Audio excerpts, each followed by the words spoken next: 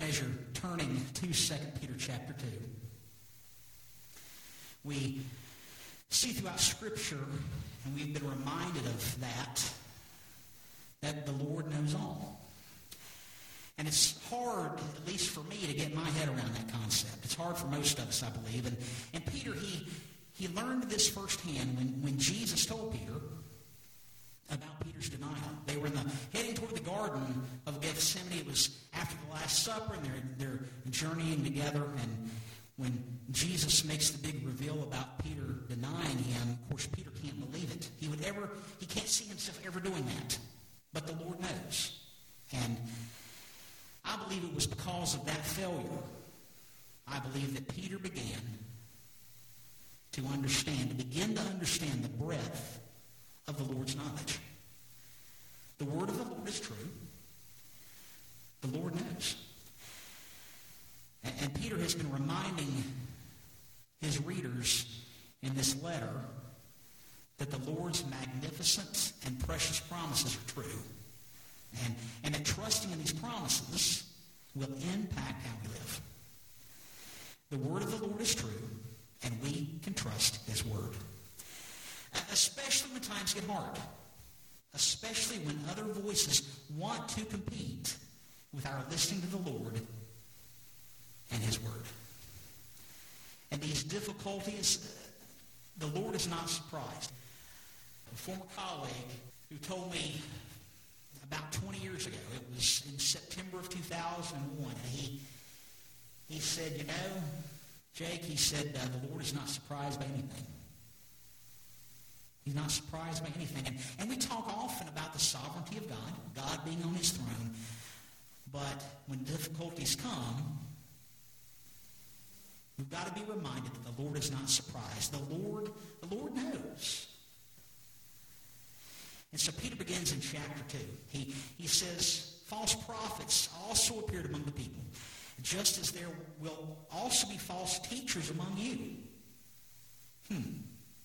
He's speaking to the church, which we have to remember. He says there'll be false teachers among you who will secretly introduce destructive heresies, even denying the master who bought them, bringing swift destruction upon themselves, and many will follow their indecent behavior. And because of them, the way of the truth will be maligned. And in their greed, they will exploit you with false words. Their judgment from long ago is not idle, and their destruction is not asleep. These false prophets are appearing among the people in the church. And these false prophets, these teachers, they're introducing destructive heresies. They're even denying Jesus, the Master, who bought them. And they're bringing destruction upon themselves. This buying, the Bible scholar Tom Schreiner, he says it like this. He writes, Jesus as Lord bought these teachers as his slaves. Bondservants. You've heard Peter say, we are bondservants. We're bondslaves. And these ones who've been purchased by Jesus himself through his atoning death on the cross, Schreiner, he says the expression indicates that the false teachers were part of the church which Peter's addressing, and that at one time they professed faith in Jesus. And at one time they were loyal servants of Jesus, but now they deny the Lord who has spilled his blood for them. In verse 2, Peter says, many will follow their indecent behavior. And because of the false teachers and their depravity, the way of the truth will be maligned. And see, the Lord knows this. The Lord knows. The way of the truth will be maligned, will be blasphemed. Paul tells Timothy, 2 Timothy chapter 4, verse 2, Paul says, preach the word. Be ready in season and out of season, correct, rebuke, exhort with great patience and instruction. And then Paul tells Timothy why. He says, the time will come when they will not tolerate sound doctrine, but wanting to have their ears tickled, they will accumulate for themselves teachers in accordance with their own desires. Wow. You see, false teachers look attractive to folks who don't really want to hear the truth. And Paul says they will turn their ears away from the truth and will turn aside to myths. What sounds good? And this, friends, is one manner in which the way of truth is maligned now. The way of the truth will be blasphemed. And what happens? Well, the unbeliever, the one who wants nothing to do with the gospel, wants nothing to do with the church, this one will have an absolute field day when he or she hears a false teacher in a church who is wreaking havoc. And see, this hurts the testimony and the witness of that church. Peter says, in the greed of the false prophets and the teachers, they will exploit you with false words. And we see these individuals now, who will divine your future. You can call a number. They will divine your future. They will help you have your best life now. And modern day prophets, quote unquote, they say things such as suffering is a sign of lack of success. If you're suffering, then something's wrong. And I'm trying to remember what Jesus said about himself as the Son of God. Do you remember what Jesus said to one who was eager to be his disciple? It was in Matthew chapter 8. And this scribe comes to Jesus and says, "Teacher, I will follow you wherever you go." And Jesus says, "The foxes have holes and the birds of the sky have nests, but the Son of Man has nowhere to lay his head." See, Jesus' reality is not one that these teachers probably wish to present. Jesus suffered. Peter suffered. And Peter says that these false teachers, judgment from long ago is not idle. Their destruction is not asleep. There's another Bible teacher named R.J. Bauckham, and he summarizes 3 characteristics of false prophets. And he says this: they lack divine authority. They're not of God. They promise the people peace when God threatens judgment. And they will certainly be judged by God. And this promising the people peace when God threatens judgment, that's big. Let's look at that for a second. In order to avoid the risk of anger or disloyalty from the follower, the prophet will never point out God's judgment. And friends, that's a dangerous, dangerous, dangerous place to be. And we see that all around us. And see, the Lord knows that judgment's coming. And then Peter, in verse 4, he begins an interesting direction in his letter.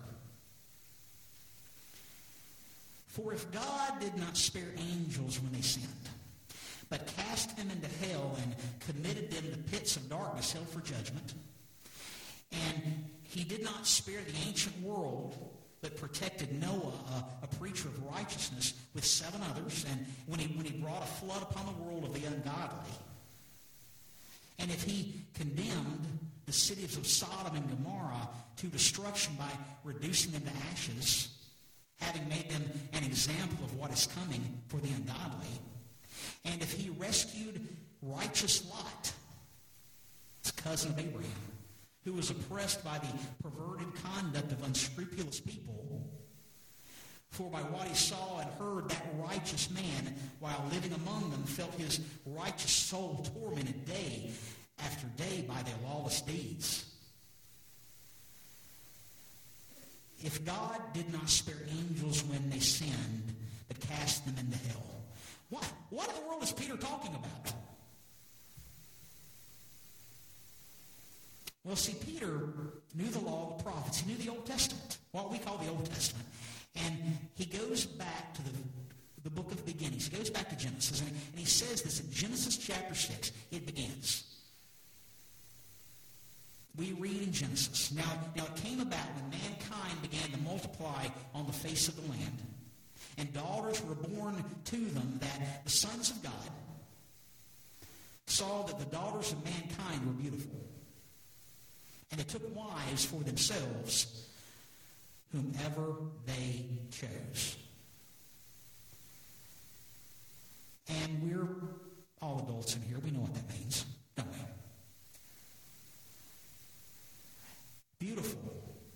this is the same beautiful,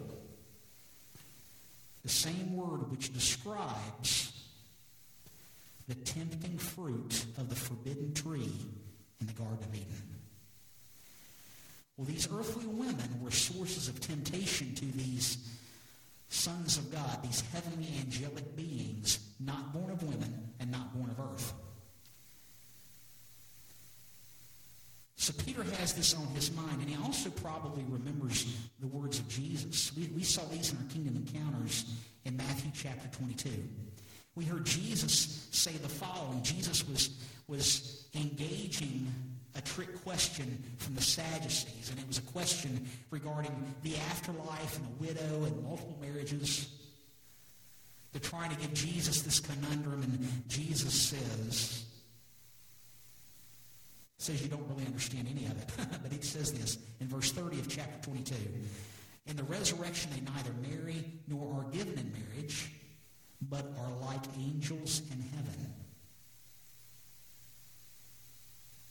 So angels in heaven evidently are not supposed to marry, are they? And they're not supposed to produce offspring. And they're certainly not to produce offspring with earthly women who it sounds like they were unwilling participants. And we know what that means. We know what that is implying. And all this is Genesis, the first two verses of Genesis chapter 6. You go to one more verse in Genesis 6, verse 4. You read a little further, and you see this. The Nephilim. It's a weird word. They were on earth in these days, and also afterward when the sons of God came in to the daughters of mankind. Kind of like as Abraham went into his wife Sarah, and she bore a son. We know what that means. These daughters of mankind bore children to these sons of God. These are the Nephilim. And the word Nephilim itself means fallen. And so these sons of God, these fallen angels, they're disobedient. They're not supposed to marry. They're not supposed to have offspring, especially by force. They're disobedient, and God has committed these angels to pits of darkness. Gloom and darkness and despair, and these pits which are held for divine judgment. And Peter goes on to say, if God did not spare the ancient world, but he protected Noah, a preacher of righteousness, with 7 others, when he brought a flood upon the world of the ungodly. And that flood actually destroys the Nephilim from a verse earlier. The ancient world was not spared from judgment. And you know the story. We could sit here and tell that story right now. Peter continues this vein of thought from the book of the beginnings, from Genesis. We read in Genesis that the Lord sees the wickedness of mankind as great on the earth. That every intent of the thoughts of the heart of man is only evil continually. Jeremiah 17:9 says, the heart above all things is deceitful. Always been the case. The Lord says, I'm going to wipe out mankind, for I have created, whom I have created from the face of the earth. I'm sorry I've made them. But Noah has found favor in the eyes of the Lord. The flood comes. And that word for flood is where we get that word cataclysm, a sudden violent event. And Peter tells us that Noah is a preacher of righteousness. And Tom Schreiner, he says this. He says the Old Testament never informs us that Noah preached to his contemporaries. Think about that.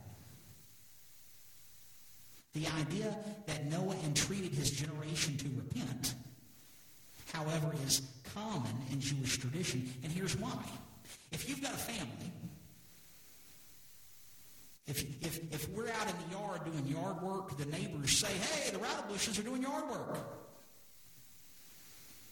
If the family of Noah is out building an ark in their front yard, neighbors are going to want to know why. So it stands to reason. Noah, a herald of righteousness, because of his obedience to the Lord, What did the Lord say to Noah? Well, in Genesis 6, he tells Noah, make for yourself this ark. We know the story. You shall make the ark with compartments covered inside and out with pitch. And this is how you're going to make it. And then we know that the Lord, in essence, gives Noah a blueprint. And then the Lord says this, I'm bringing the flood of water upon the earth to destroy all flesh, in which there is the breath of life. That's his breath, the Lord's breath. Same breath he gave Adam. Everything that is on the earth shall perish, but I will establish my covenant with you, and you shall enter the ark, you, your sons, and your sons' wives. Can't forget Mrs. Noah. And his sons' wives. 8. And every living thing of all flesh you shall bring 2 of every kind into the ark to keep them alive with you. They'll be male and female. And the Lord says, birds, animals, every crawling thing, 2 of every kind will come to you. And then he says, as for you, take for yourself some of every food that's edible, gather for yourself. It'll be food for you and them. And the reason I'm reading this now is for you to see one thing. Genesis chapter 6, verse 22 reads, Noah did these things according to everything that God had commanded him, so he did. Yeah. Noah's obedience to build the ark, in essence, preaches the gospel to his godless neighbors and community. And as Noah was obedient in the Lord's direction, to that direction, as he spent day in and day out building this ark, the Lord rescues Noah, his wife, their 3 sons and spouses, the 8, while the ancient world is not spared. So following these indictments, Peter's been pointing out about the disobedient angels and the ancient world. Peter says in verse 6 of his letter, 2 Peter chapter 2, he says, if God condemned the cities of Sodom and Gomorrah to destruction by reducing them to ashes, having made them an example of what is coming for the ungodly. Sodom and Gomorrah, why are they famous or infamous? As with the disobedient angels and the ancient world, Peter, he continues to use Genesis as his example, as his preaching platform. And in Genesis 18, verse 20, the Lord says this, the outcry of Sodom and Gomorrah is indeed great, and their sin is exceedingly grave. And I'm going to go down now and see whether they've done entirely as the outcry, which has come to me, as the outcry indicates. And if not, I'm going to know. So 2 angels, they come to Sodom in the evening, and Lot, cousin of Abraham, righteous Lot, is sitting at the gate. Lot sees them. Lot stands to meet them and bows down with his face to the ground. Why? Because he knows who they are, what they are, and whom they represent. Lot invites them to his home, and they say, no, we're going to spend the night in the public square. And we read that Lot strongly urges them, so they turn aside to him, and they enter his house. The men of Sodom, they surround the house, both young and old, and they call Lot. Where are the men who came to you tonight? Bring them out to us, so that we may have relations with them. We're all adult here. We know what that means, don't we? Lot goes out to the doorway, and he shuts the door behind him, and he says to the crowd, he says, please, my brothers, do not act wickedly.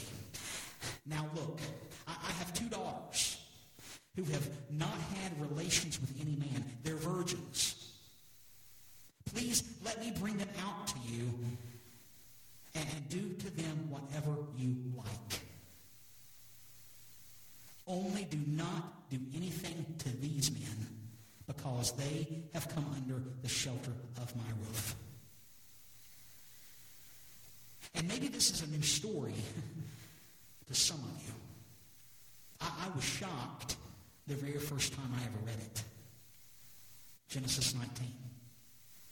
The men of Sodom, they say, get out of the way. And then one says to another, this one, pointing to Lot, came in as a foreigner, and already he's acting like a judge. Now we will treat you worse than them.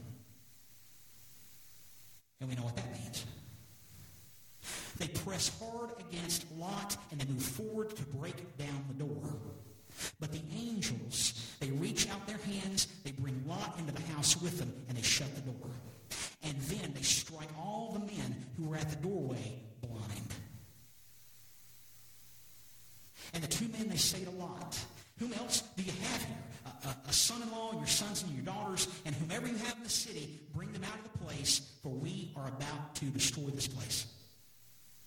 Because their outcry has become so great before the Lord that the Lord has sent us to destroy it.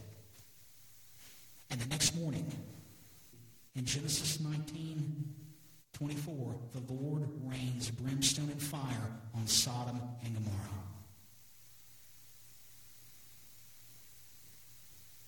Peter says if God rescued righteous Lot, and that's what God did, who was in Sodom, who was oppressed by the perverted conduct of unscrupulous people, by what Lot saw and heard. Lot, that righteous man, felt his righteous soul tormented day after day by the lawless deeds of the perverted, unscrupulous people while he lived among them.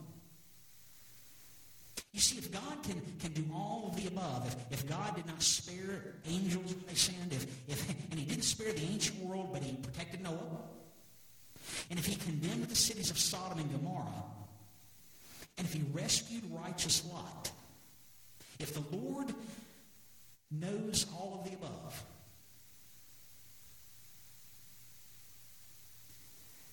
then Peter tells us in verse 9, then the Lord knows how to rescue the godly from a trial, and to keep the unrighteous under punishment for the day of judgment. Peter says, especially those who indulge the flesh in its corrupt passion and who despise authority. Especially those two. Why do you think that these two groups are highlighted? Well, those who despise authority, they don't want to answer to anyone, do they? They are unwilling to take any direction. And those who indulge the flesh in its corrupt passion, and we've seen a horrible example of that, haven't we? Those who do that, that's the supreme, extreme example of wanting one's own way. Yeah. Those two, unwilling to take direction and wanting one's own way. Both of those are seen, they're first seen in the Garden of Eden with Adam and Eve. Those two groups, those two mindsets, encapsulate the entirety of sin, don't they?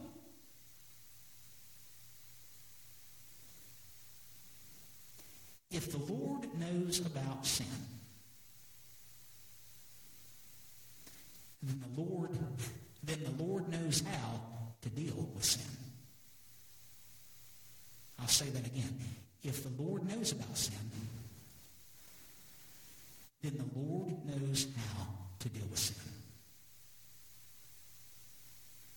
And